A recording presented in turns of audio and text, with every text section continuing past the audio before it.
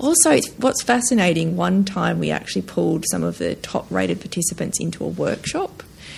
And so I could see their online kind of, they gave it all in their videos. But in real life, a couple of them were so introverted. And it was fascinating to see them in a live group situation as opposed to being online. That's interesting. Because online they're in the safety of their bedroom. This is younger women, safety of their bedroom, kind of survey moderated them through video to kind of think emotionally or, tap into their feelings and talk to camera when they were ready and really kind of give it their all. But then in real life, there was some that were just almost like, say, different people, but just certainly the pressures of being in a group situation were felt by them. Real People is produced by Square Holes, an agency conducting and publishing customized explorative research on key consumer markets, customers, and population segments. Square Holes also provides associated consulting and support to ignite positive business and social behavior change. Visit squareholes.com for more.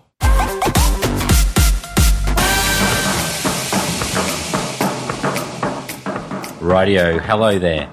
My name is Jason Dunstone and welcome to Real People, where we interview average and not so average people, academics, researchers and leading thinkers to help us better understand what real people believe and how they behave.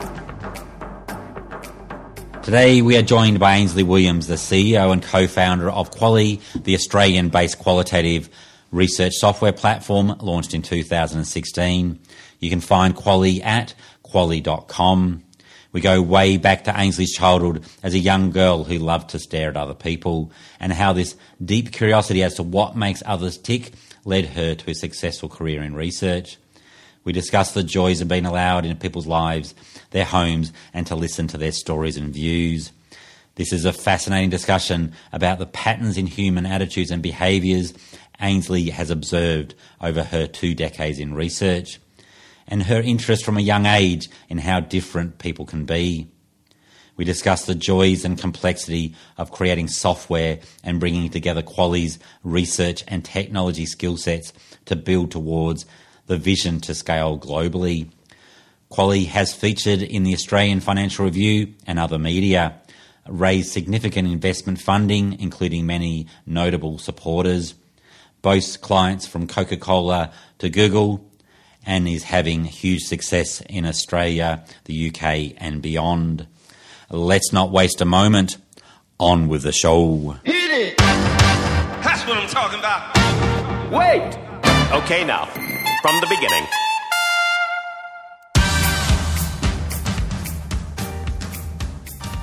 Thanks for joining us today, Ainsley. I'm going to start off with a question I've asked in all of these. It's a bit of a sort of a left-handed kind of question. What were you like as a young girl? What were you like when you were about, I don't know, I say about 8, but whatever you want to do? Yeah, so that's a really funny question because I was constantly told that to stop staring at people. And now I have a 7-month-old. I notice he's got the same tendency. So I think I've always been... By your parents? By my parents, yeah. Stop staring at people, it's rude. But I think I've always been nosy and curious about people. So, from a very young age, used to stare a lot and was...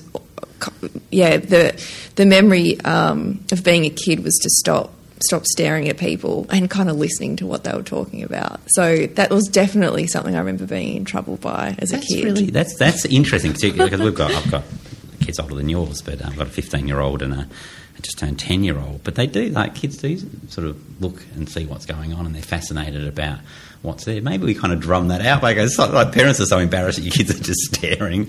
No, I think my kids even do it now. You're going out for a coffee and they're just like looking at someone else and fixated on it. I don't know. Maybe and is that? Do you think that kind of was you starting off as you're a researcher now? Deep down I think so. I think because I still do it a little bit. I catch myself now rather than being told off.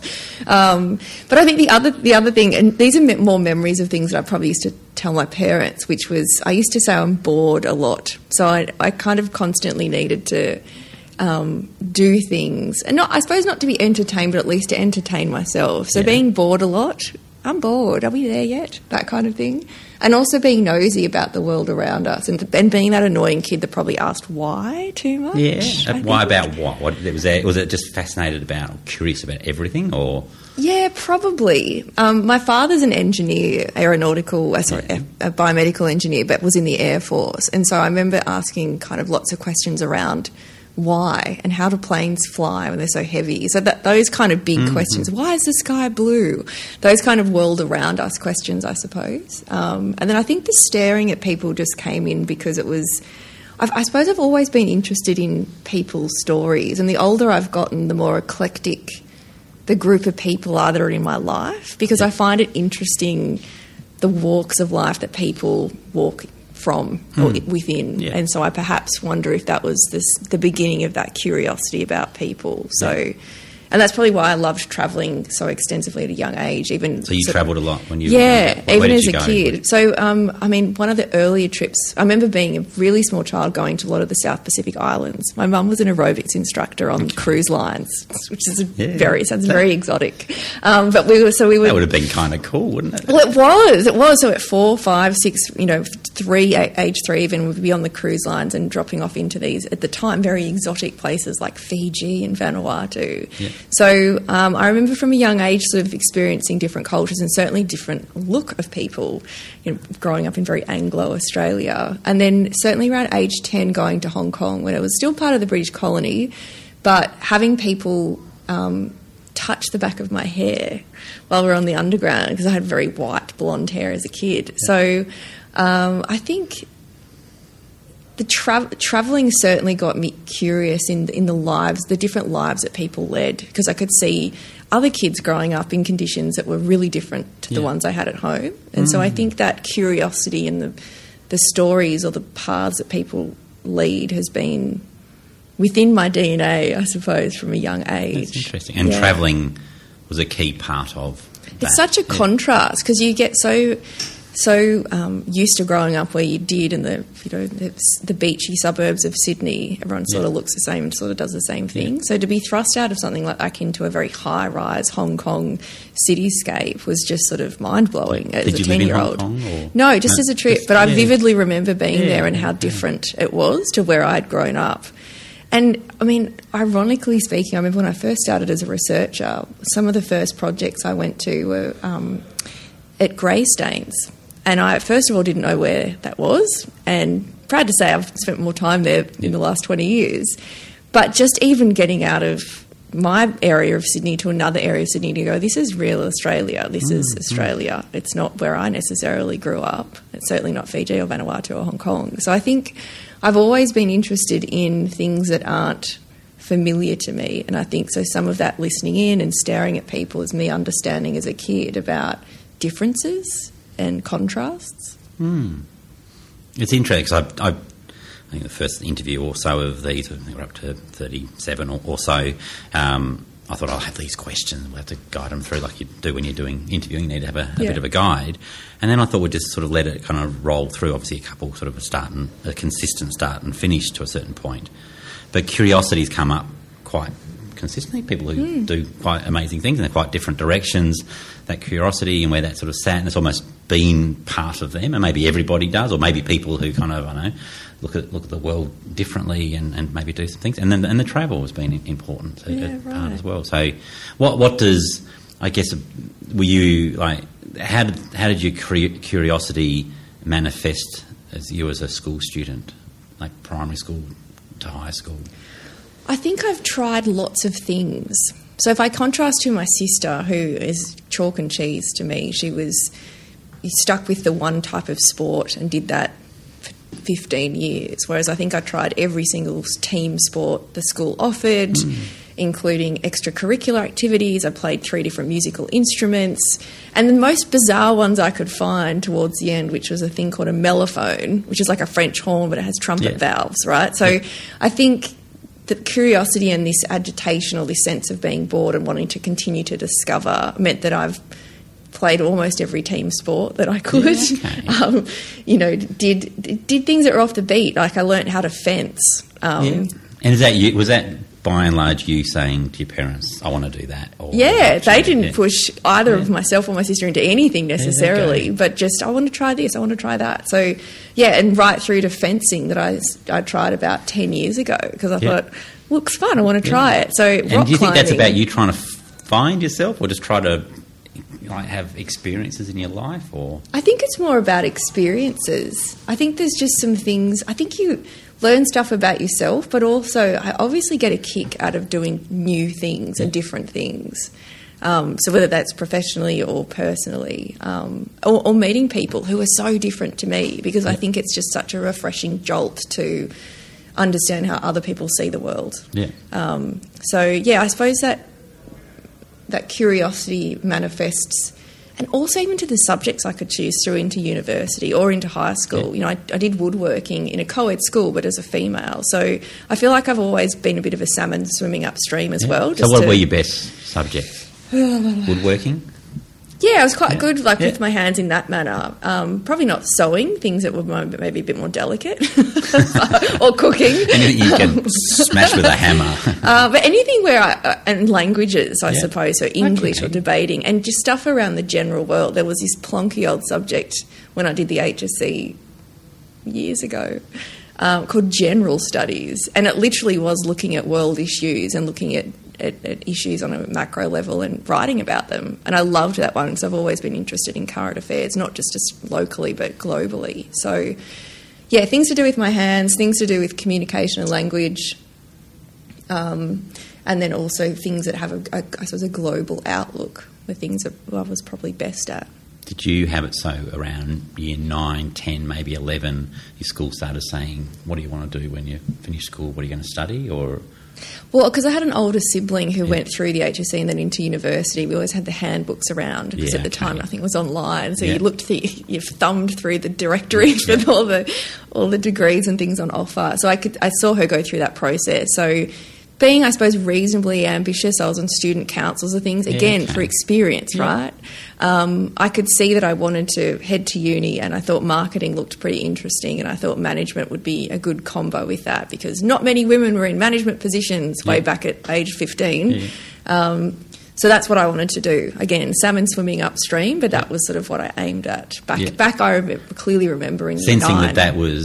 that marketing and management was interesting, but it was swimming against the stream. Yeah. So it wasn't... Yeah. Maybe not marketing at the time, but certainly management, talk of glass ceilings and things. I remember that around my, memories of being sort of a teenager.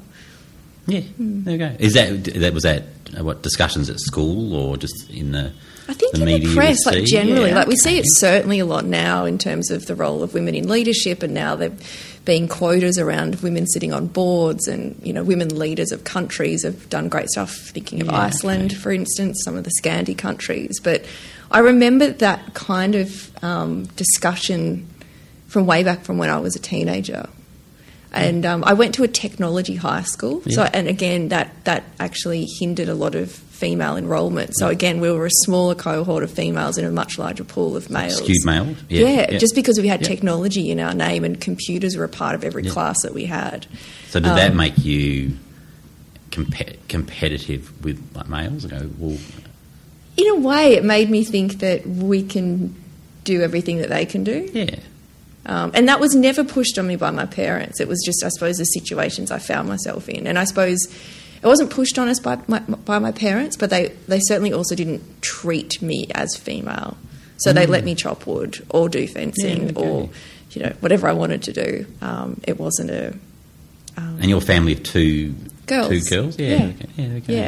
So it would have been different if I had a male sibling, I'm not sure. But that's it. It's always interesting. There's lots of discussion and debate about co-ed schools or single-sex schools, boys versus girls, and so there's lots of different discussions around where that goes.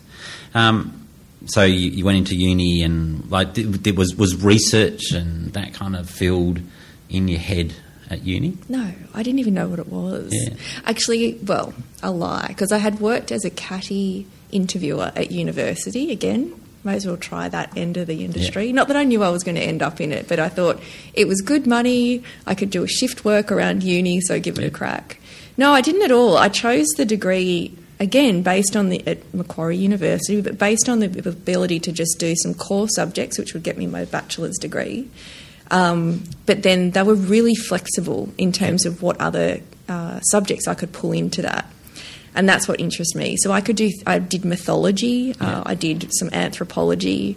So things that were, I suppose, helpful to teaching you how to think, but things that weren't strictly down that stream of marketing subjects or economics or commerce. So again, there's not really necessarily strictly vocational.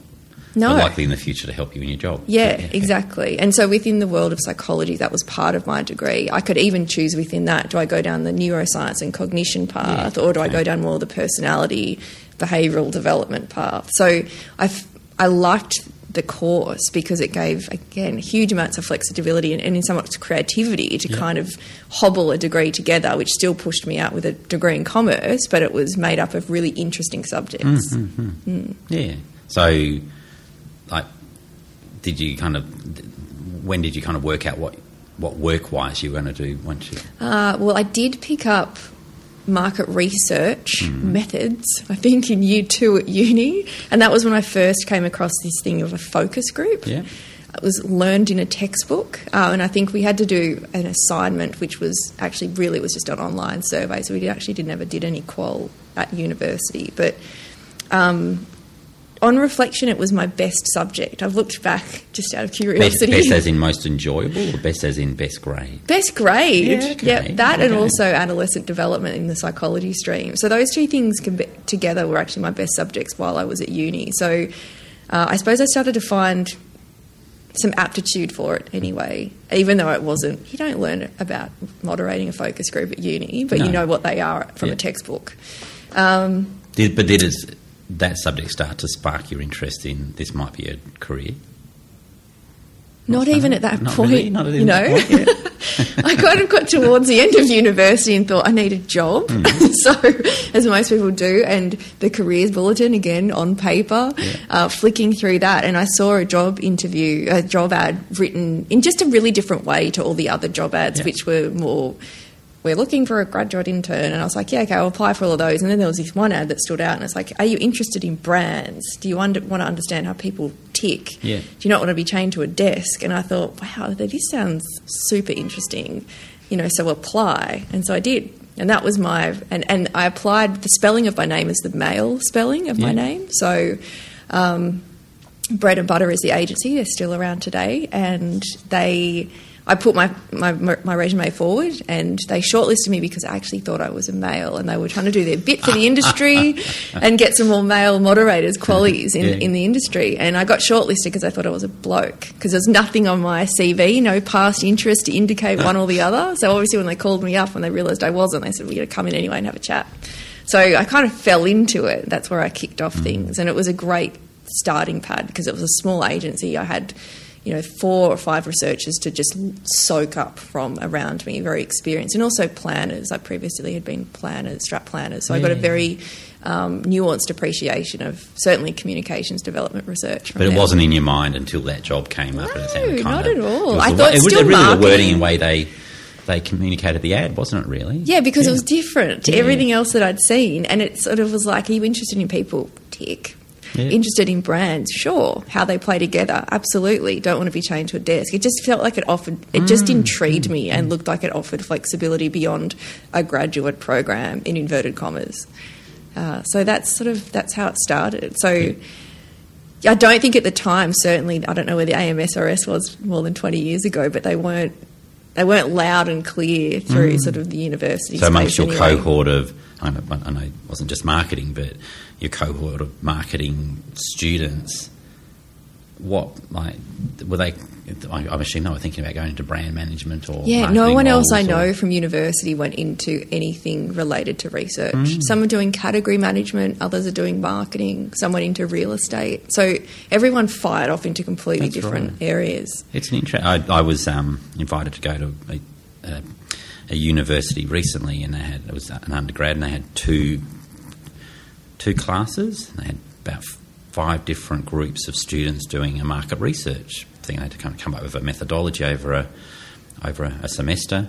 And at the start, I went through and explained what I do and what our business does, and I kind of went through and said, well, who's looking to go into brand management and marketing? And I've done things like this over the years, and there was no one looking to go into like research or consumer insights. And the second time I did it, in the second class, I played it up a little bit, but it was like no one. And it's quite fascinating. Did they explain why? I don't know whether I just don't think it was on their mind. I wonder sometimes whether they expect it to be a little bit boring. I don't know. It's a real. I don't know whether I do actually kind of observe sometimes whether my university lecturing friends and academics. I don't mean it personally, but I wonder sometimes whether it's not communicated in a way that sounds as interesting as it actually is. I think it's hidden. Yeah. I actually think it's hidden. When I've talked to people now more in the technology space where I am today professionally, and I talk to them about what we do and the kind of briefs we do, they're fascinated that so much research goes into the things that they then see on the shelf or the things that they see on TV by the way of communications. They're blown away that so much thinking and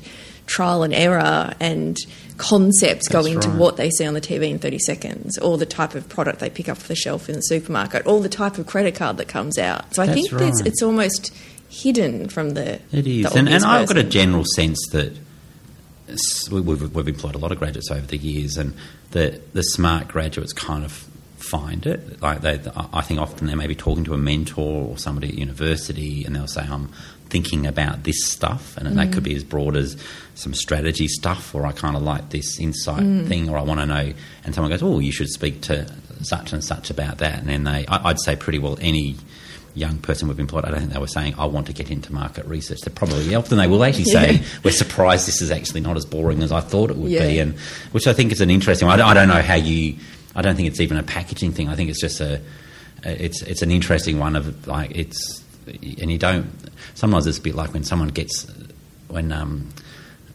you get the joke but no one else does, and sometimes when you're in a sector like market research, and it's so interesting. Is it your personal love for it that makes it interesting, or is it just how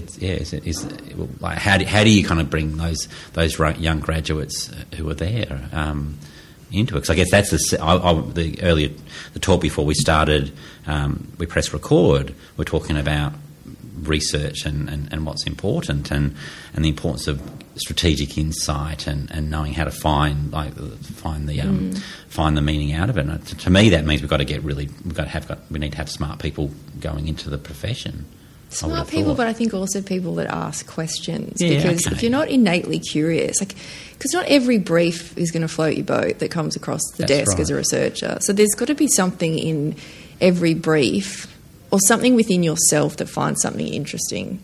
So even if it's around the next product innovation for packet cake mixes, that's probably boring to some people, but maybe there's something fascinating around the pressure that mums have these days to actually bake the most beautiful birthday cake for their kid. Well, it could be a bit of government policy work that you might do, and you go, wow, for one person that's totally boring, and for another person it's quite, so I think quite fascinating. Yeah, so but maybe it's trying to find the right type of people. If the wrong type of people going into any profession may not find the right fit, and maybe won't last. But if you have got the right people who are curious or can't stop staring at people, maybe. Because ironically as well, there's at two sides of our industry, of course. There's those who are agency side and provide sort of the research, and there's others who commission who are client side. And I always look at the client side and think, I just couldn't go there necessarily, because it's about potentially one brand or variations on one brand. And I think where I sit, I can be working on anything from toys to cake mixes to policy to application forms to customer experience. And so it's quite mental, isn't it? Yeah, the breadth of what you do. And you end up being a little bit of an expert in a lot of things. And I think that, again, that appeals to my disposition. So maybe it's about recruiting people who have that interest just generally across lots of things. I wonder if it's people who like pub quizzes. There's always someone who's really good at a pub quiz because they know obscure facts. And I think sometimes as a market researcher sitting on the agency side, you do learn about, and also having done pharmaceutical research, you learn so much stuff about type 2 diabetes, and then the next day you have a conversation about a credit card campaign, and just the breadth of stuff that you've got to understand to work in these projects is broad. And I always think maybe the recruitment drive needs to be at pub quizzes to get someone who's got that same breadth of interest and that's it. Before they're all drunk. And knowledge. Yeah, of course, yeah. That's interesting. And maybe it's sort of, I wonder some of the other side of it. When I first came into research many decades ago, I did a course in, I think it was Melbourne, Intro to Market Research, with a whole bunch of other new market researchers, many of them gone on to all sorts of exciting things. But one of the older researchers then sort of said, it's lots of laborious stuff you need to go through to get to that interesting stuff at the end. It's just, you need to do things, you need to collect the data, you've got to make sense of that data. And I think on the qual side and a quant side. But if you're not willing to go through all the, I guess, for want of a better term, the drudgery to get to the other side, then maybe you're not going to like it either. Yeah, although being a quali, collecting the data was probably the interesting bit. So that was a super fun bit. Yeah. Get so much energy from other people when you're on a roll moderating a group, or just, we just get to go into people's homes and see how they live. As a kid who liked to stare at other people, that was just, wow, that was the golden pass into people's homes, and I could actually see how things work. So that was I still couldn't. There was definitely moments when I was more of a junior or mid-level researcher where I thought, I cannot believe I get paid to do this. That's right. And I felt really fortunate that I'd fallen into a career where I felt that, because I was watching my peers kind of stumble through graduate programs going, this next 3 months I'm in the finance department and it's kind of boring, but then I get to go into marketing. Whereas I vividly remember sitting on Cronulla Beach one day observing how teens respect or not their time in the sun. So are they being sun smart? And I thought, I'm being paid to sit on a beach to hang out with teens for the day. This is my job as a researcher. It was just mind-blowing that that's where I'd ended up, and that's what I was doing. So, and you couldn't predict that. It's just sort of something that... Yeah. And it's, I've got this sort of view that it's almost like there's a game that the balls fall into the right size holes. And you look at... No offence to our accountant, but or people like that, or your lawyer, that they might not think they're fit for that job, but then as they go through life, they go, "Oh, that job actually does fit my personality," or and maybe the same thing on a research side. That kind of, you don't necessarily anticipate going into that job, but if you let your life flow, you fall into that career that fits you. Yeah, it's a great feeling to feel like you belong in the thing that you do, because it just fits with how you operate. That's right.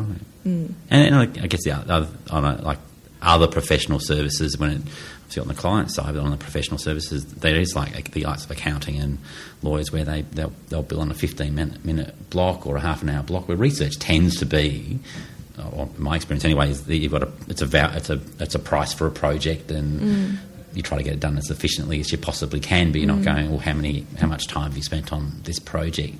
Maybe a little bit of that sort of stuff goes on, but by and large, you're not going tick, tick, tick, tick, tick. It's trying to get the project done as best you can. So it's relatively open, brief at that point, just making sure the outputs are done in a solid way.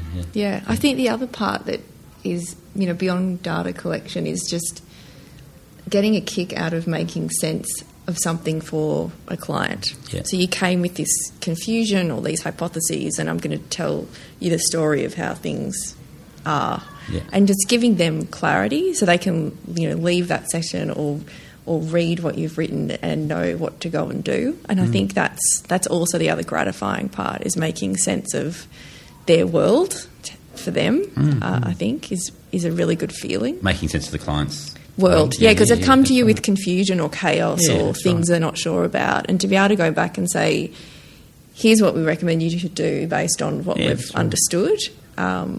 It's a good feeling to give people clarity. And to be able to bring that, conceptualise that back and say what it is. Yeah. How you've been in research for, how long did you say? 19 years. So I rounded up to 20. So I always find it fascinating in the role that we have as researchers, that you'd have so many different projects, and you can roll from one project to another project, and they're almost like chalk and cheese. What are some of the observations you've seen about what makes people tick? Obviously, being a quality, you've gone to people's homes, focus groups, and all sorts of different things. What are there sort of things that are, I don't know, maybe rather than the things that have changed? What are some of the consistent sort of? You talked about cultural differences before, but what are some of the consistencies you've seen? People always want to know that they're kind of the same as everyone else. Yeah. In a funny way. And I see that most acutely, and it doesn't matter whether I was doing an in-depth interview with a consultant level cardiologist or a surgeon, or whether I was in someone's home looking at how mum prepared dinner or afternoon snacks for a kid. At the end of those sessions, because they're one-on-one, they always want to know, so was I, sort of like everyone else? So I think there's this innate nervousness or desire to know that people sort of fit in. Yeah.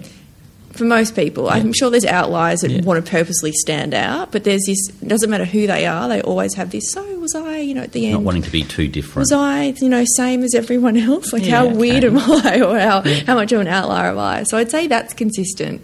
Is that an insecurity, do you think? I think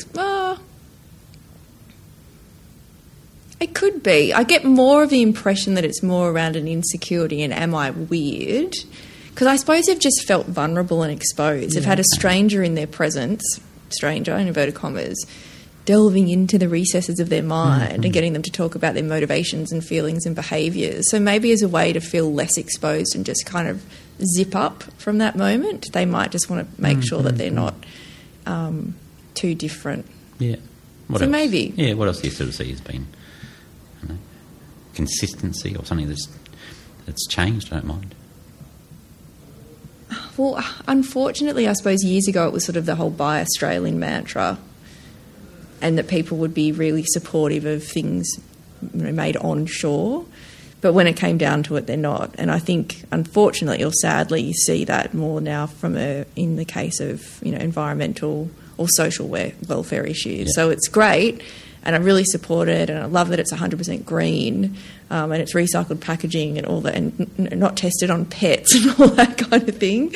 But ultimately, they still aren't drivers of purchase or decision making for a lot of people. And I think that's an observation that makes me a bit sad. Maybe that's my left leaning. The people, unless it's cheaper and easier, they're not going to save the world. Exactly. Yeah. So time and time again, you see the same assets or attributes tested against products about, packaging is recycled, or it's no harmful colours or flavours, or anything to do with the environment or social welfare or health even. And I still feel like people embrace it conceptually, but actually not at the shelf or not at the point of purchase. Yeah. So even if it's, take out this credit card and 5% of purchases will go to a charity or something, I still think people engage with that at a conceptual level. But if the interest rate's 5 points higher than the next card, they won't.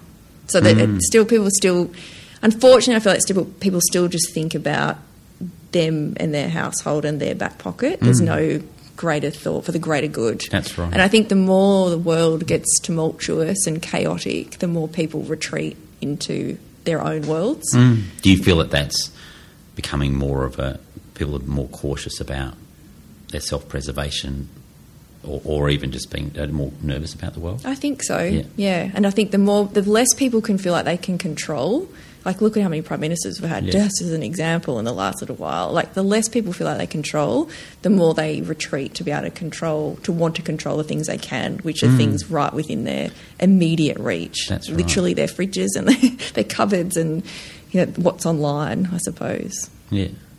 But maybe that sort of insight into, I think sometimes it's too easy to say that everybody wants to do good, everybody wants to do things for the environment or save the world or whatever, but the reality is that they don't, because when push comes to shove, there's other competing priorities.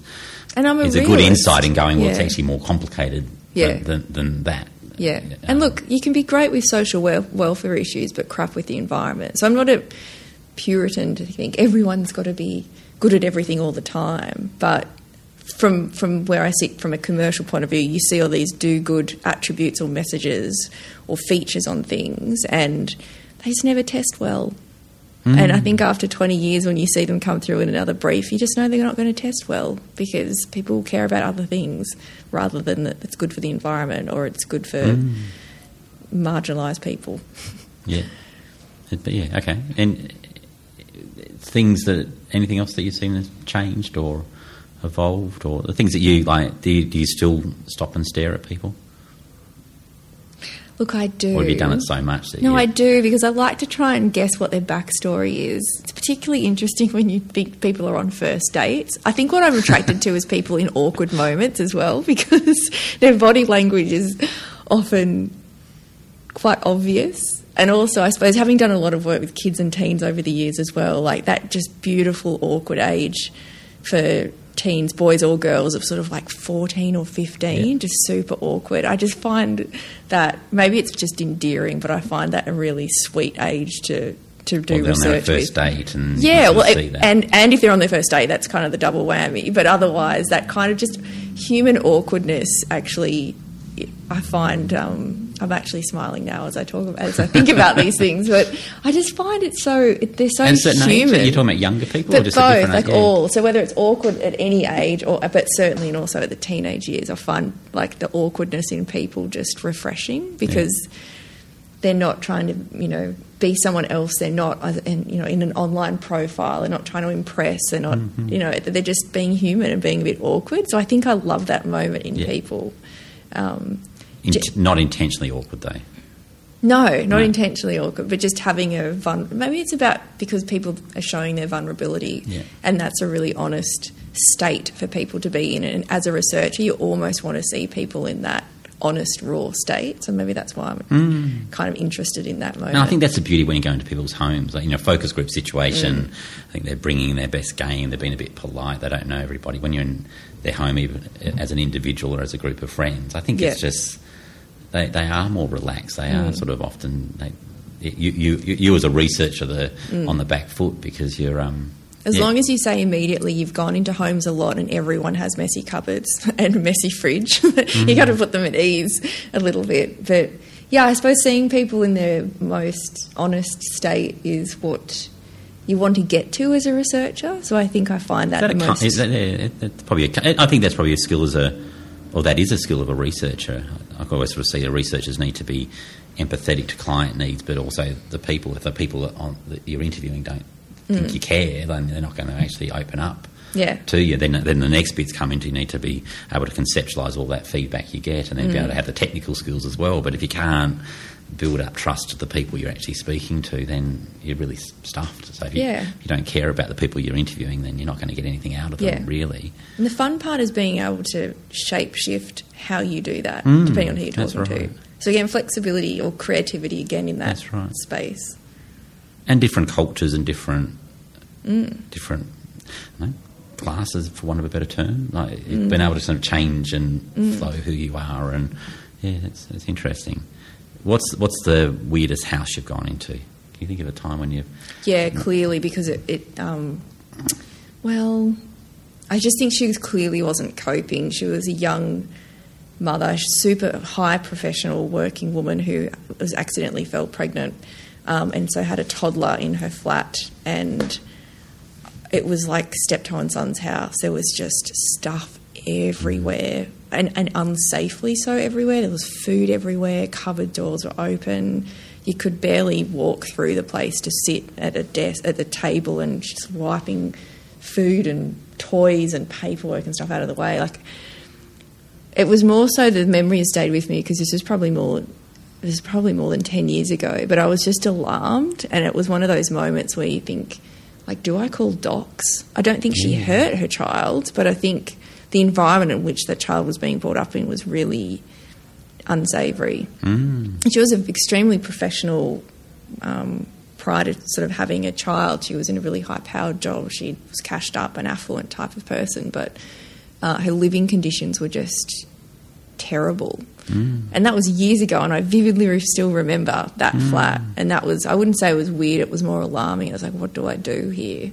Do I dial up child services? Or she clearly just wasn't coping. It's not her fault, but I just wondered where her support was as well.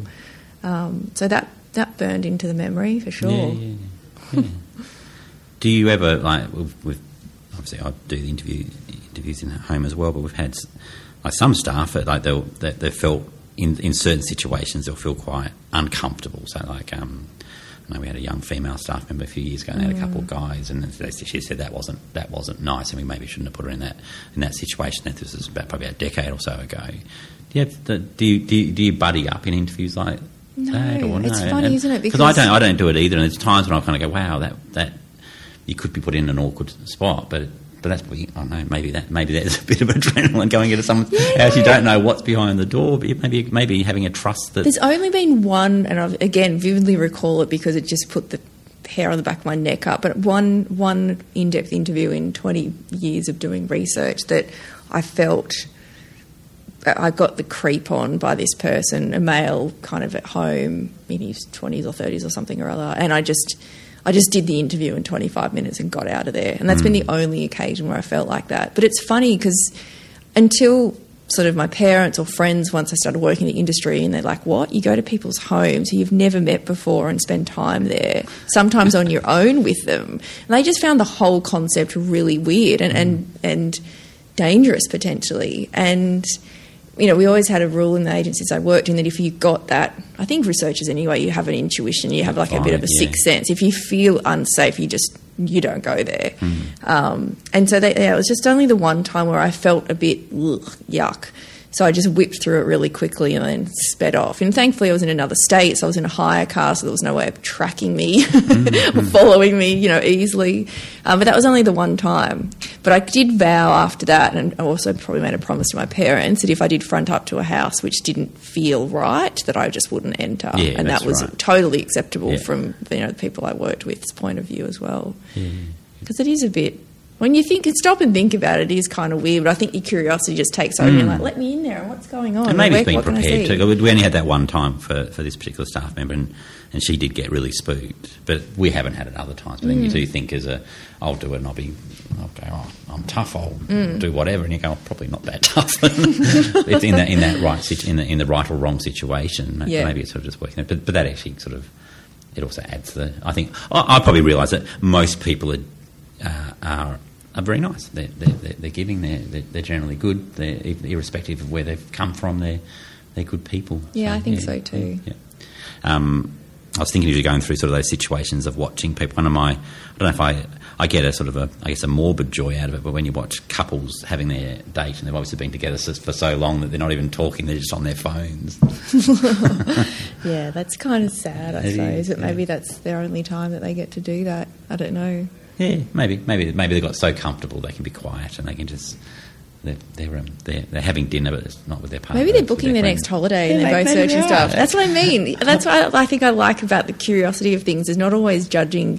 Oh, they're not talking to each other. They could literally be booking a holiday. One's looking at flights. One's looking at hotels. They're doing.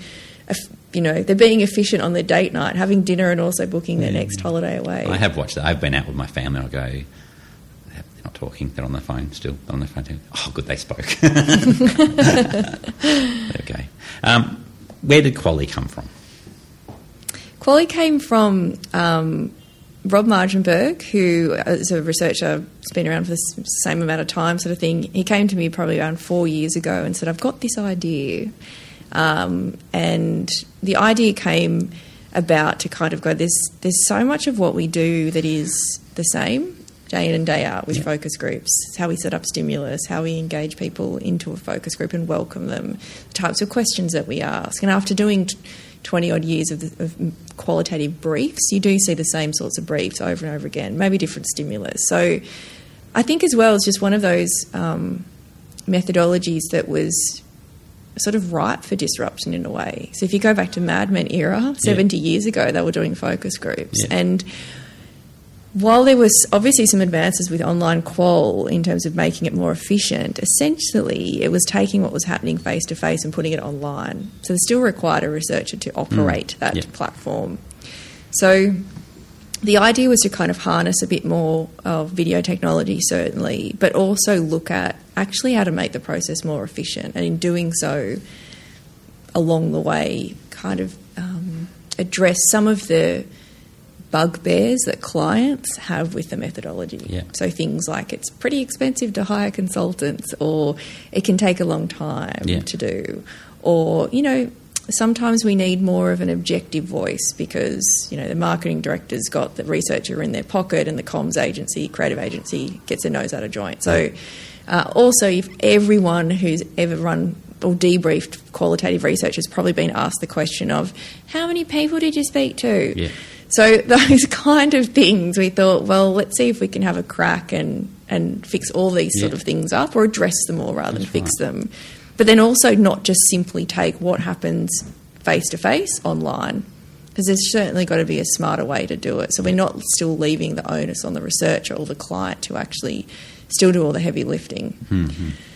So all of those things came about to be, well, can we do this? And I suppose the ultimate test was, as qualitative researchers, can we build an experience for participants that even though we're not there live, eyeballing them, moderating them, and engaging them in a face-to-face manner, can we still do that and get them to a place of being able to tap into how they're feeling about things and really be insightful?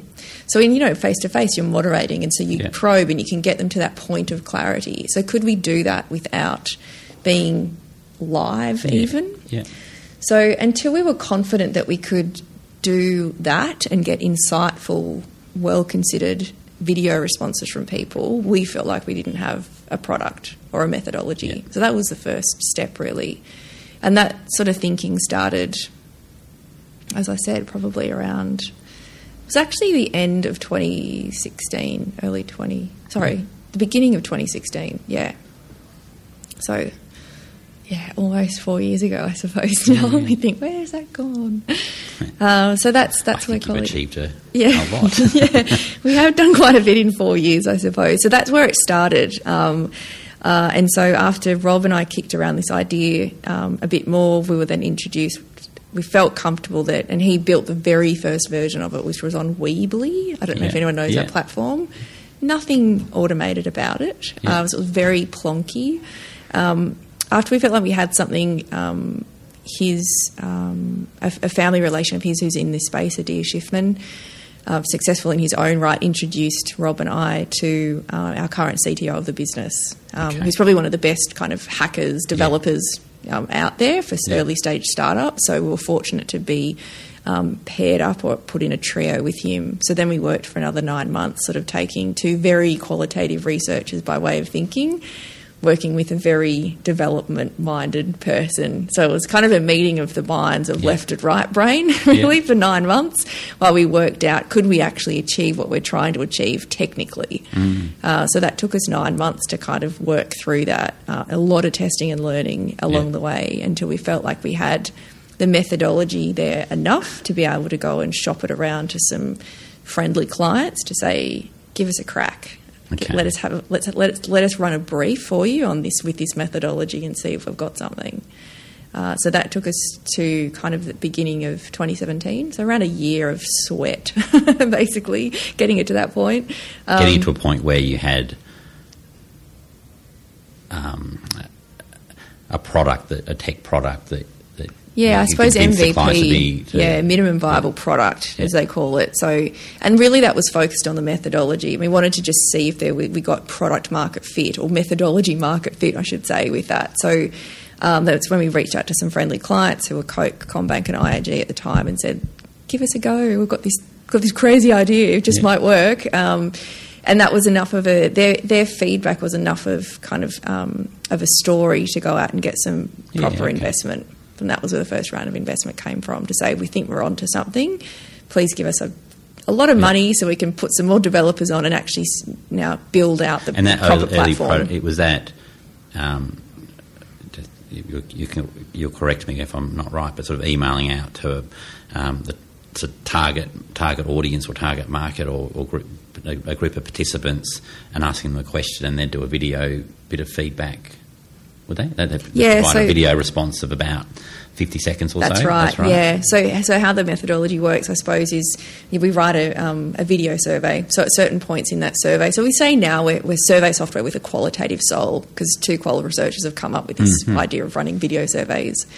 So at certain points through the survey, some participants will be asked to record video responses. And you're right, it's 50 seconds. We train them into thinking and articulating in that 50 seconds. So it's not waffle, I suppose. It's quite considered. It's not vox pops. So at certain points, people will be recording video in a survey. Once roughly that smaller subset, and we call them qualitative participants in inverted commas, go through that process, we then invite a larger subset of participants through that video survey. And so we treat them sort of more quantitatively, again, in inverted commas. So their primary task is they'll still answer all the same questions, but rather than record video, our platform will serve up video for them to watch and give a score to. And that score is based on how agreeable or resonating that opinion is, and also how well that insight's articulated. So just to get that methodology down put was kind of what we went to the clients with initially. It was still accessed by us as a methodology. There was no front on the platform, and so that's what... So for the next sort of year and a half, while the proper platform was being built and we were still operating off the MVP, which I'm pleased to say did about 80 projects, so it was a quite stable MVP, minimum viable platform product, while we had this kind of bigger, more scalable tech infrastructure being built in parallel. That's what we operate on now. So as I like to say, the pipes are bigger and more can go through it. And that's where we are today, as well as now having a front on the platform so clients can get in there and sort of... access the methodology and run projects themselves in a self-sufficient, self-serve kind of way. Would you call yourselves a tech company or a research company?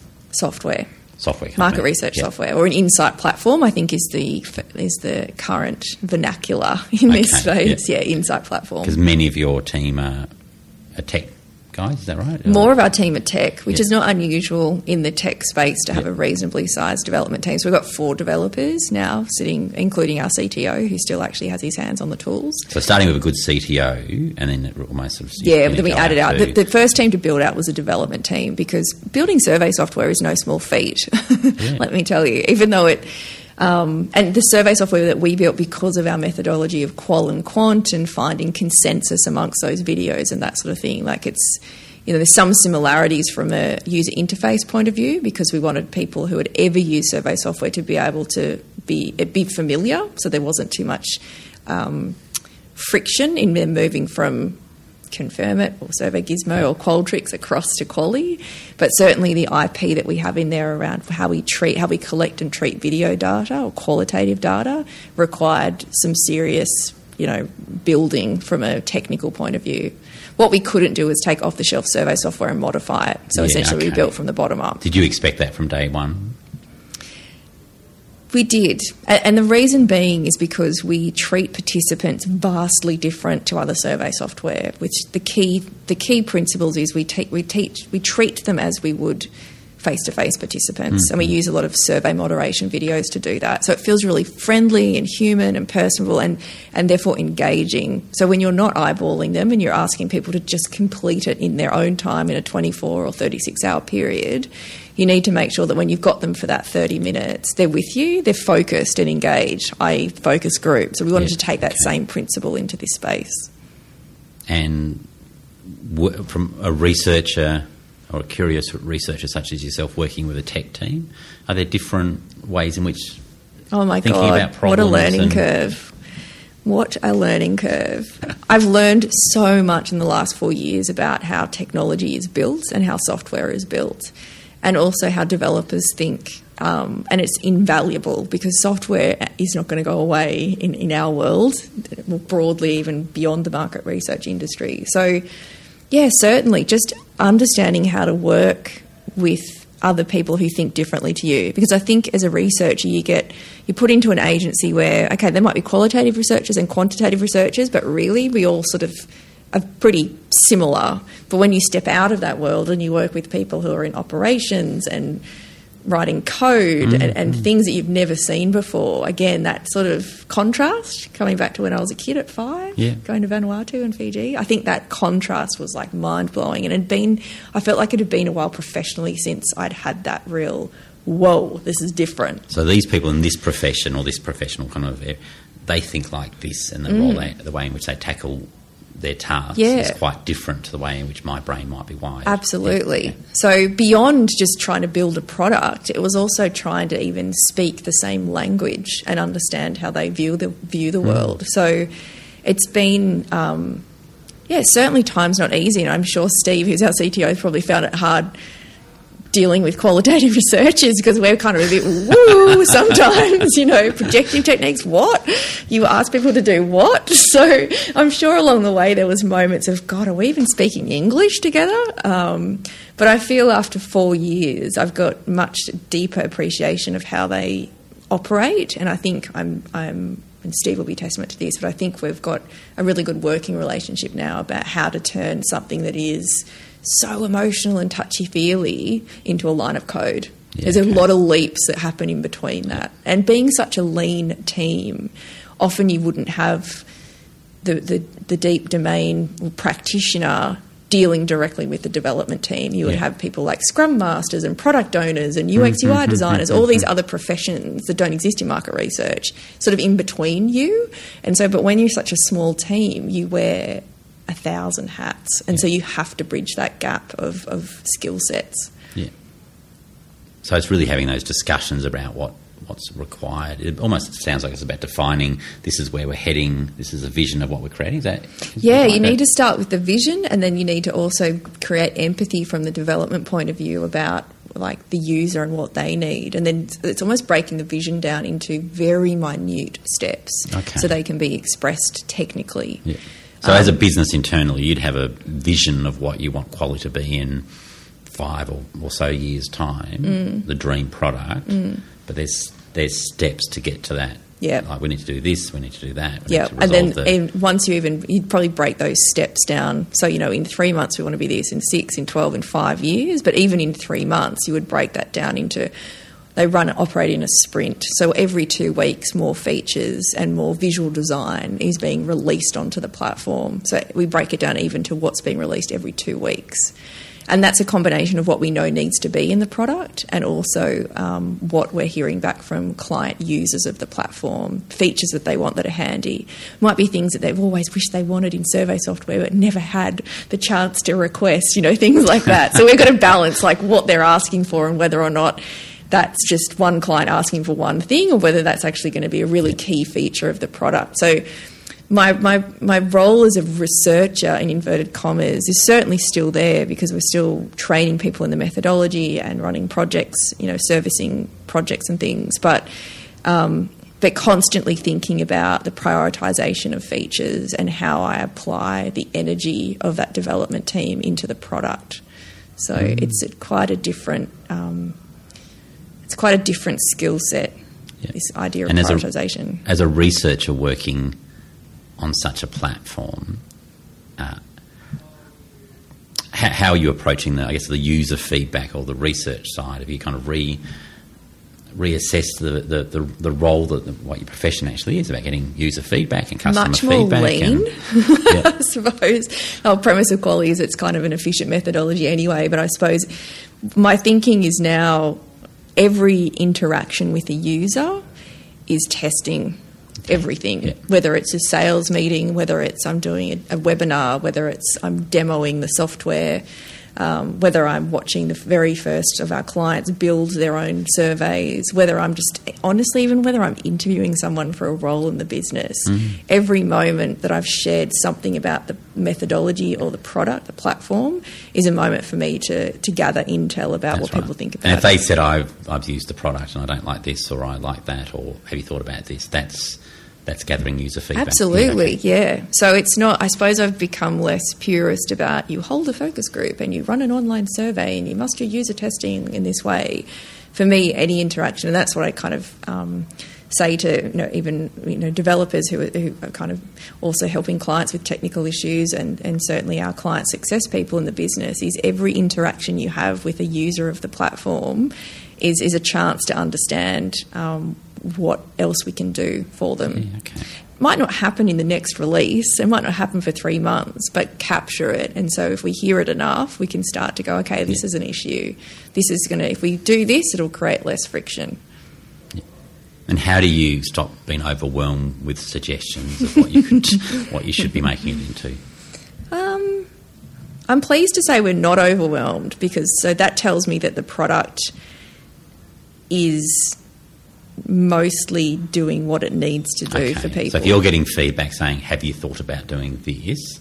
Often I can say it's coming, and so then it becomes an issue of prioritisation.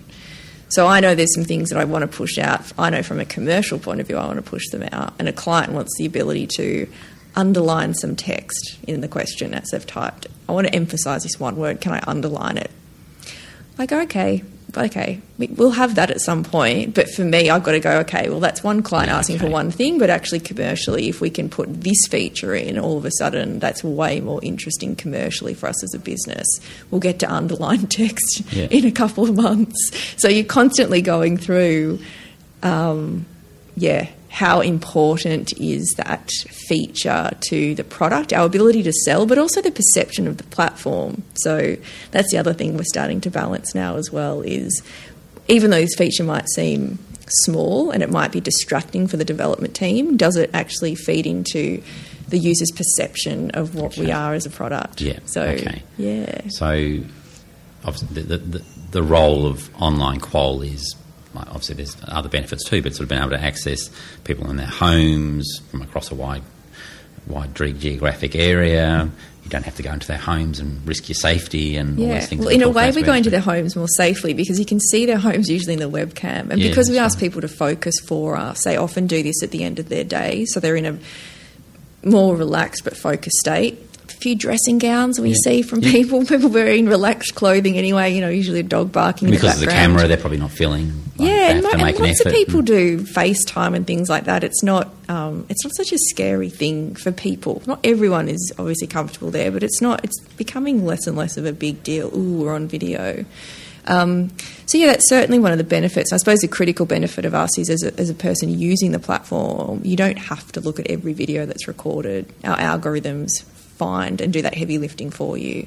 So we talked earlier before we pressed record about what is the role of the researcher in the future, because a lot of the data collection, a lot of the advances and efficiencies have come with data collection, but I'm yet to see smart technology actually apply that insight to a business issue. And I think we've kind of taken data collection and some of the analysis part of the way on our platform, and I think there still is a role though for client and or users, like research users of the platform, to do that smart thinking, that tip of the pyramid that we were talking about. Yeah, that a participant said something really quite insightful or interesting or relevant. Is that right? Being able to filter that. Yeah, so our platform does all that. It will do all the who are the most representative and best articulated voices of each video question. Is it just listening to that's your secret ingredient? But is that like, how do you kind of define from what they've said? So it's a combination of algorithms making sure that video is served up to the right people at the right time, that scores are being attached. But fundamentally, they're working in conjunction with participants in the project. So me as a quantitative participant, I will watch a video and I'll indicate whether or not I agree with what they're saying and how well it's articulated. So a combination of people listening to other people, being enabled by our algorithms who are pushing video around the platform, making sure it's being seen by the right people. So a combination of that moment, I call it like HI, human intelligence. And our algorithms mean that when we come through an end of the project and 400 people have gone through it, we know for that particular video question, any of the videos that are top rated mean that they're very representative because people have very so much agreed with what they've said and also really thought they've articulated their point of view really well. We're sort of looking for those moments in a focus group when someone goes, what they said, couldn't have said it better myself, but we're looking for we're looking to test that those moments are also representative of all the people who have taken part. Okay. So it's an algorithm, but you're not taking the human out of the algorithm. No. Yeah, so the human is part of that. Absolutely. Okay. Yeah. Because I'm yet to people have said to us, have you used facial recognition stuff and all those sorts of things. And I think machine learning is going to get there and AI might, but at the moment, humans listening to other humans is the most powerful. Yeah. And the thing is, it's humans at the other end of this process, your clients, and they're going to understand what Joe 35 of Melbourne said, and remember that far more than what's on slide 67 in a bar chart. The fact that we can make Joe 35 of Melbourne representative of 82% of your customers becomes really powerful when you're thinking about video and what that delivers by way of insight back to a business.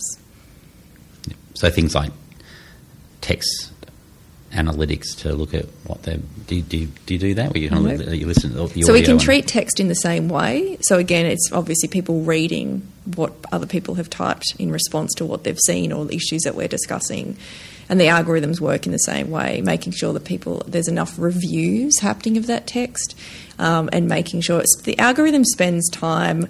If something's consistently high scored, then we know it's starting to appeal to the masses. Equally, if something's consistently low scored, we know that it's not really working. It's a bit of an outlier point of view.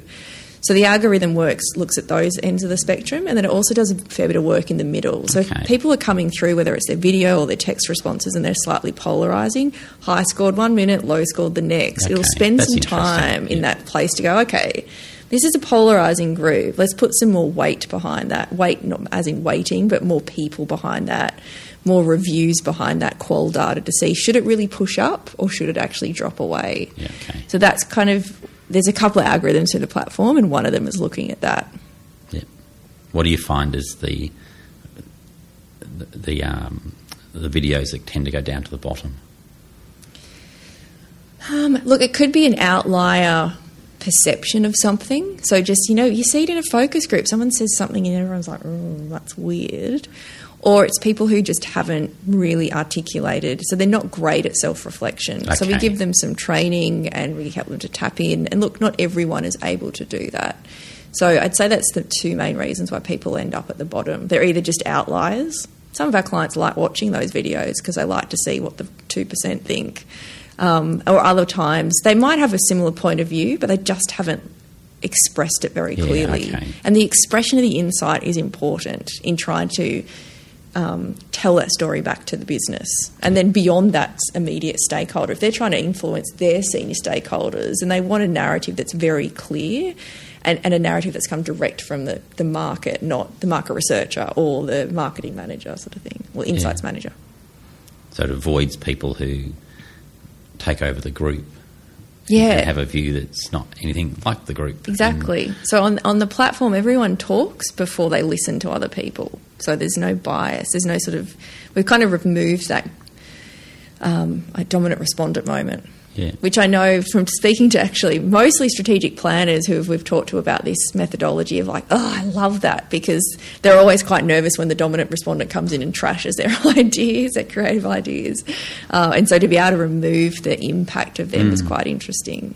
Also, what's fascinating, one time we actually pulled some of the top-rated participants into a workshop. And so I could see their online kind of... they gave it all in their videos. But in real life, a couple of them were so introverted. And it was fascinating to see them in a live group situation as opposed to being online. That's interesting. Because online they're in the safety of their bedroom. This is younger women. Safety of their bedroom, kind of survey moderated them through video to kind of think emotionally or tap into their feelings and talk to camera when they were ready and really kind of give it their all. But then in real life, there was some that were just almost like, I'd say different people, but just certainly the pressures of being in a group situation were felt by them. But that's interesting. There are people that would probably never go to a focus group because they don't like that, being in a group of people having to shout louder to get their opinions across. And I remember doing some work. There's a lot of people out there that are vulnerable, like whether it's sort of severely vulnerable or just feeling a little bit vulnerable in life. I guess to me that'd sort of quality take that into account. I guess that's where you see Twitter and social media a lot of time. You can be a vulnerable person who's stuck at home and they can still have a voice. It's probably the same thing, really. Yeah, I mean, we collect at the end of every project, and this is when I was going back to when you asked about how you collect sort of user testing or insight about your product. From a participant point of view, we just have an open text box, very last page. Tell us about your experience. Really open, and they don't have to answer anything, but 9 times out of 10, people have had a very positive experience because of the way we've built the UI, the interface for people to experience. But also we get a lot of comments with people saying, oh, I was a bit nervous, to talk to camera, but they or she, meaning me in the video moderation videos, made it really comfortable. And actually I got better at it the more I went along, or I learned something about myself, or they have this moment where they think, I don't know if I can do this, and then they find something within themselves to go, actually I can. And you made me stop and think about a category that I just mindlessly consume or don't think deeply about. And so we get a lot of comments where people have articulated back to us that they have stopped and thought before they spoke. And I mean, the feel-good side of this, regardless, irrespective of the briefs that we answer, is that I feel like by taking people through this process, they're actually learning a new skill for themselves, irrespective of this is market research. In terms of articulating their opinions. Yeah. And they're getting paid. And, wipe all that aside. By going through this process, people are saying, I know how to tap into my feelings. I know how to articulately speak about how I'm feeling about something, and that's such a valuable skill irrespective of market research that I feel, all right, that's my feel-good moment in what we've designed. Yeah. I think people like to be heard. I think that's I guess the key part of what we do. I'd never do it, but at the end of focus groups I often think that if the money wasn't there, they probably would do it after the experience. They probably wouldn't come to a focus group without the incentive there. But often they really enjoy that experience, the focus group, or going to a quali or whatever it might be. I think they actually enjoy just discussing what their thoughts are on a product or some advertising or the world or whatever it might be. So yeah, someone said to me in early days of my career, the most flattering thing you can do to someone is listen. Yeah, that's right. We got some feedback from our panel. I think it was the end of last year, and it was quite interesting. We were coming back about what they enjoy about coming to focus groups, but they said, there's one about you can voice your opinions without being judged. Everybody's equal, and I thought, isn't that nice? But that's kind of what you want them to feel in that safe environment. And even sometimes this is a bit different to quality, but if they're going through a focus group, they might have a view and they listen to other people's perspectives and they bring it on and go, oh, that's interesting. I've never really thought about that perspective. Or go, oh, that's quite sort of that's a it's a feel good moment in itself. Yeah.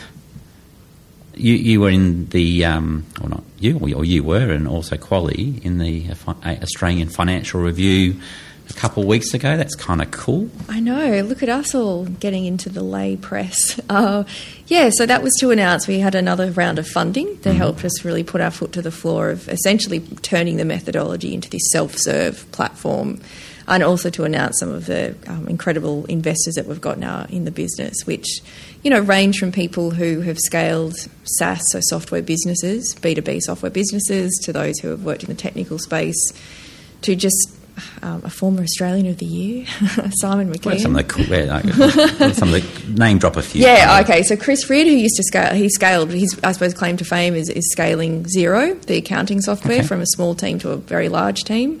So he's our go-to guy in terms of helping build sales engines and B2B selling and marketing. We've also got a few, so Simon McKean, who's obviously a former Australian of the Year, who's just super passionate about I suppose, new businesses that come out of Australia. We've got a couple of other heads of industry who prefer to stay in the back room, but they've come through from sort of insurance companies and things like that, and banks. But also Medad Bagai, who was people, if you've ever heard the phrase of Horizons 2 and 3 and the idea of scaling and growth, he was part of the team that coined that. So he's an ex-McKinsey consultant. And he was a really fascinating guy to pitch the business to, because he was, I think, the only meeting that we had that at the end of it he said, first release, I want to get right under the hood of how this methodology works, so explain that. A couple of other questions, and then at the end of the meeting pretty much said, I want in and for this amount of money. And so that's kind of what you want that's what you want from an investor meeting, is to know that they're in and how much they're in for. And he obviously has his process he goes through to do that. Yeah, absolutely. So to get on his radar, and he has his own, he's out of McKinsey now and has his own kind of consultancy and does a lot of feel-good work, and he very rarely invests in Australian businesses. So to be on his radar and also get him at a time of the business where we're all about growth and scaling. So now I've got this front on the platform. People can get on there and do it themselves. Our business is in that, I suppose, phase now. We've got We've got product market fit. We're confident that people love the methodology. They want to use it. We've got the platform up and going. So now it's about trying to get it in as many hands as possible. So to have someone of his stature in the business to just be able to call up and say, what do you think about this pricing strategy or this go-to-market strategy? He just comes with such a wealth of... So you've got a relationship that you can go, what do you think about this? Yeah. So some of our investors have decided to stay in the background, and that's fine, and I haven't met them, but others are available should we need them for, quarterly check-ins or that sort of thing. So, I mean, wow, just learning from people who are market researchers as well is just really mind expanding, really beyond. And I assume they're software. very pragmatic about going, that's all fine, but this is where we need to go. They're just very, half an hour with someone like that with their minds focused on your business is worth weeks of workshops and meetings and things like that. So they're at the top of their game for a reason, and that means that they can come into a coffee fireside chat with you, a coffee catch up, and just laser focus in on asking you the right questions, but then also giving you really great advice. So we've got and also very well connected people, certainly at the C-suite level. So there's no shortage of introductions that can be made, I suppose, for our business. So that's exciting as well. But just having their strategic, globally, expanded brains on our business just helps us think beyond we're qualitative survey software to go, okay, we're a global player, we can be, and just so happen to be born in Australia. So how do we scale this business appropriately that doesn't, break us in the meantime? Yeah. So it's a really good brains trust for us to tap into. Yeah. And that idea of, well, not an idea, it's exactly sort of your vision about being a global insight platform. Well, that's probably not how you would say it, but sort of having that global market rather than having a domestic focus. What does that mean for the business, and I guess the way in which you kind of approach how you do what you do? Yeah, well, so I mean, one of the other guys who's helped in that space is Tony Ward, who used to run SurveyMonkey in this region. So he's been there, done that. Yeah. So that's helpful. And look, I suppose we would focus on Australia because that's where we kind of started, I suppose, and that with a very small team, that was a place that we could reach the best. But within the first year of trading, really, we got some interest from the UK, which came organically. So we thought, well, why not? We felt it was really important early for the business that we could prove scalability. So keeping those UK clients there, even in a small way, half a dozen projects. And they approached you? They approached us. Okay. Yeah. That's cool. Little old us. So keeping them in the mix just kind of was a good narrative to investors to say, look, there's application of this beyond our foreshores, if you like. So that as a market has certainly, and we all know in market research, the UK market's a bit of a prestigious market, so lots of new and innovative and interesting ideas come out of it. A lot of great researchers come out of the UK. So it was important to us that it could be as popular there, I suppose, or as desired there as it was here. And also culturally we're similar. So our approach in how we treat participants was really similar culturally. Okay. So that was sort of... And that's an interesting book. The research philosophies of the research industries can be different across the world. Yeah, and how you engage people. Both Rob Marginberg, the other research co-founder, and I have both worked there as well. So we had a history of working there a little bit as well. So we sort of understood how similar, I suppose, it was. So certainly in this next phase of growth, we think, I don't want to jinx it, but we think we've landed a very hefty player over there, which will be, it's kind of scary because they're big. UK, yeah, they're big, but we'll do it. It's certainly a focus for the business as we kind of operate here and start to push a bit more with some people on the ground in the UK to help us kind of push into that market as well.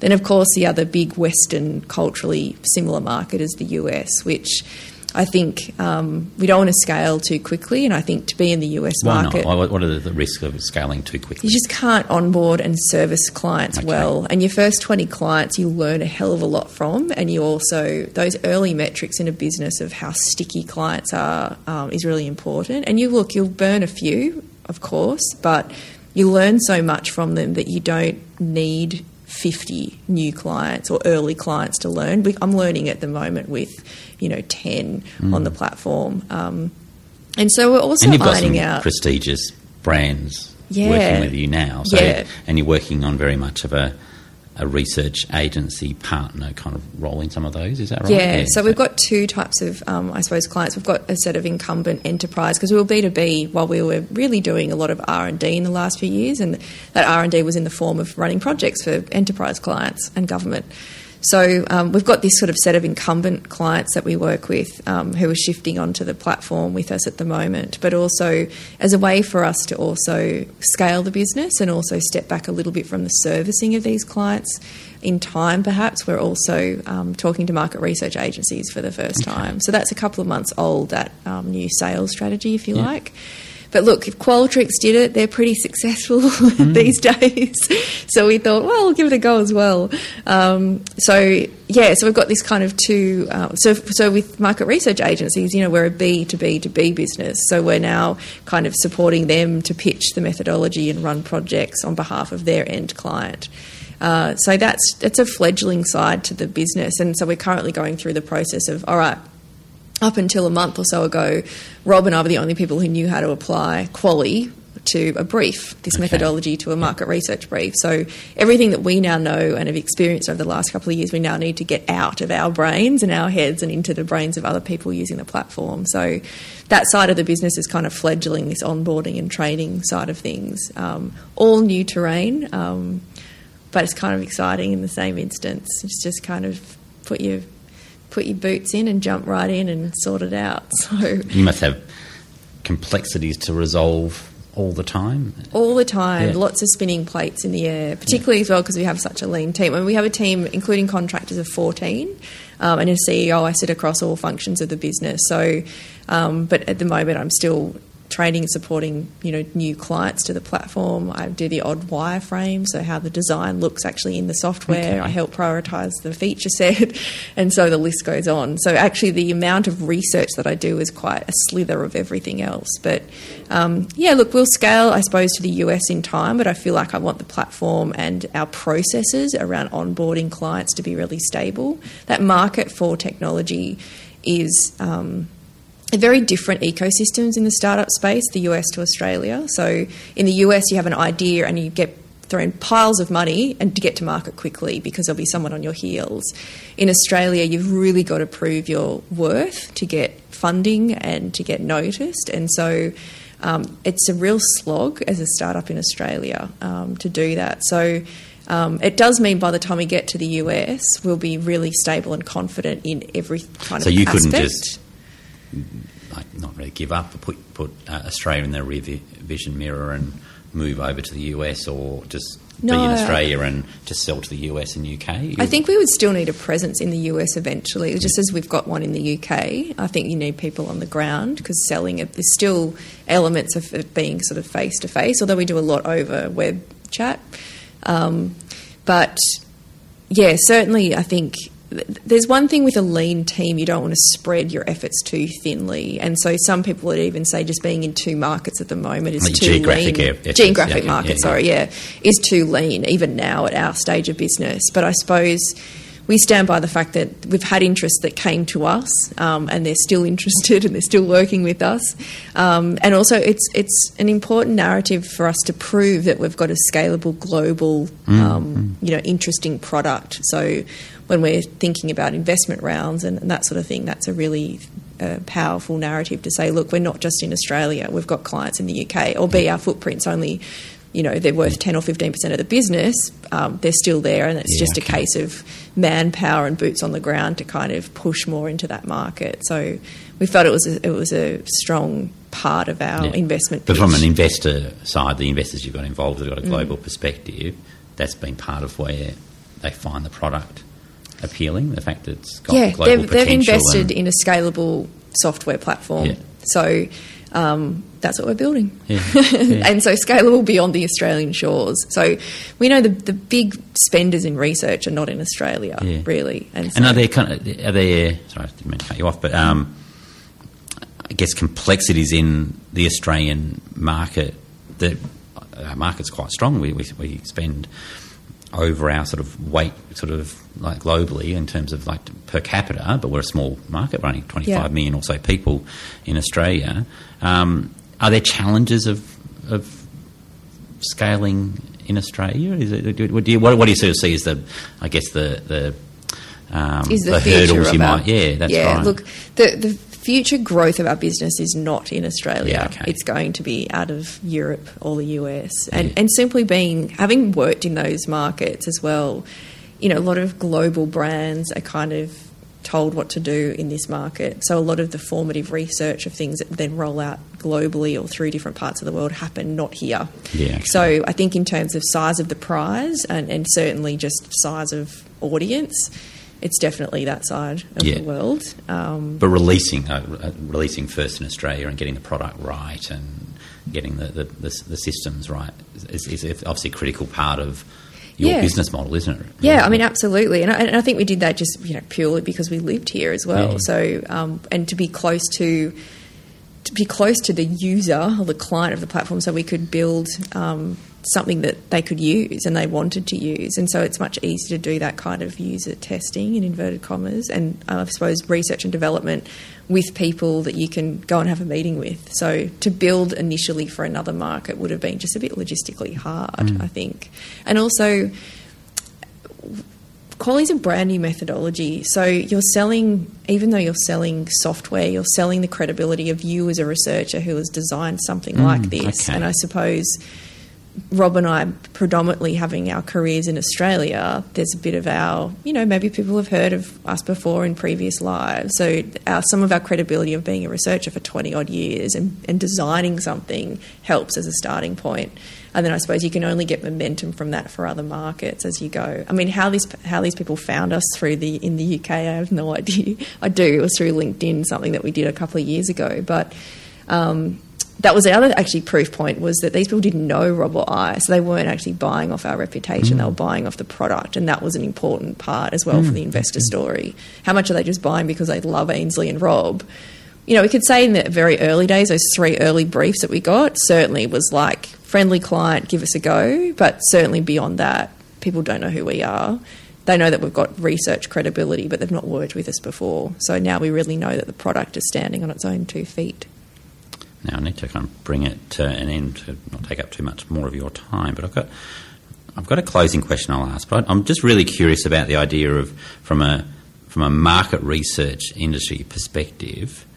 And Australian research and globally research talks about all the important things like ethics and privacy and quality around research. I don't think the conversation really occurs a huge amount around innovation or entrepreneurship.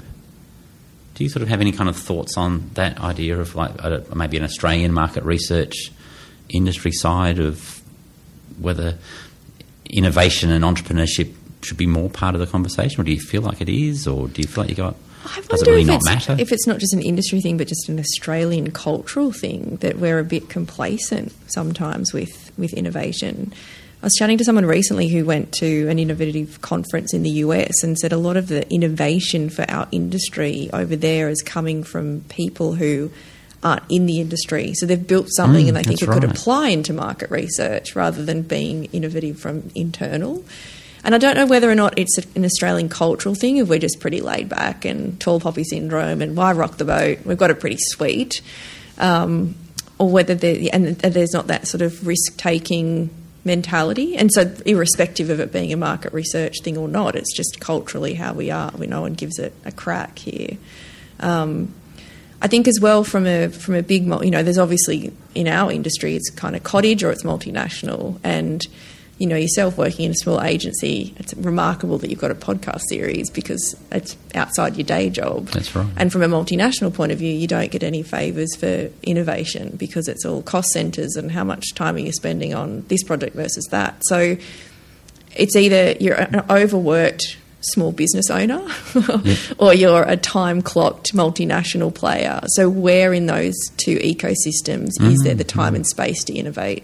And so I think it's only people who, like Rob or myself, who have gone, right, we're going to shun both of those things for a moment and see if we can have a crack, or it's people from outside of the market research industry saying, I've built something, it might apply to you, that I think innovation comes. It's kind of sad, really. Yeah, but I guess for young researchers coming through, putting out, maybe the answer is not, I'm going to set up my own research agency. Maybe the answer is going, what's something we can create that's got a global market that isn't just a consultancy, or not just a consultancy, but offering a little bit more of a wider perspective. And maybe if we went back 10 or 20 years ago, that might have been really hard to do, and still hard. Your story certainly is showing that there's effort and thinking and work that needs to go into that, but maybe that's a different perspective to what we would have thought about when we were 10 or 20 years back. It's also the buyers of research, right? So we can create all this innovative stuff, but unless there's a meeting of the minds from people who buy research and want to take a punt to do things differently as well. So that not because maybe they're risk-averse buyers of research, but also like the time and effort it takes to investigate new ideas sometimes, and the payoff for them. Maybe it's just not worth it sometimes for clients looking around. I'm not sure. But there's certainly... As actually Chris Ridd, one of our investors, said to us when we were starting out, when he was scaling Xero, he said from an accounting point of view, he said you've got those that wear T-shirts, you've got those that wear an opened shirt, business kind of shirt, there's those that wear a tie and a suit, and there's those that wear cardigans. So you need to find, it's just stayed with me, you need to find the T-shirt wearers and start there. And then in time, he said, 10, 12 years down the track now, Xero is now talking to the cardigans. And I think that's a really interesting analogy, that even though, we could wrap ourselves over the knuckles as an industry for not being innovative, but you've also got to have people on the other side willing to take that leap with you. And I think the people who have worked with Quali, there's a number of benefits why they like them. But if I think of some of the early people that really got interested in what they were doing, they've got a disposition to want to do things better and differently and have a crack themselves, even though they sit client side. So I think it requires a meeting of the minds in that way. It doesn't just. And you don't need everybody to be your customer. I think that's you not need initially. Everybody. You just need the like-mind. It'll happen over time. That's right. Yeah, it'll happen over time. So we're looking for our T-shirts, not our cardigans at the moment. That's right. And it needs to be good and solid, but doesn't need to be perfect. I'm sure there's points where Xero, and that's a huge success story, wasn't perfect. And even now, we use Xero as a business, but there's things that if I was going to create it, it'd probably be different. But wow, they've created an amazing business, and hopefully Quali ends up being as big or more. Qualtrics was just bought for $8 billion. I know. You can only dream, Jason. And it's just a survey platform. We started off with you as a young girl, 8 years old, staring at people. What would you recommend for young people, not necessarily 8, but young people moving into the future to have as rewarding life or career as possible? Simple answer to a big question. Oh, yeah. I'll just in 60 seconds answer that. What to do to have a rewarding life? I think it's about taking a moment, and it can only be, maybe it's even 5 minutes, but spend a little bit of time self-reflecting on when it is that you feel most in sync or happy, I think. Yep. Because if you can understand you and what makes you tick, then you've got a chance of working out where to plonk yourself to kind of thrive. Okay, that's a good answer. And I'll put the link to Quali on the info for the show. Anything else you want to share? Are you on Twitter or anything like that? Or terrible, we're not on Twitter. Instagram or... We're not even on Instagram. We're very terrible at that. I'm LinkedIn. Sure you're on LinkedIn, that's fine. All right. I'm on LinkedIn. Let's leave it at that. Thank you so much. Great, it's been really interesting. Thanks, Jason.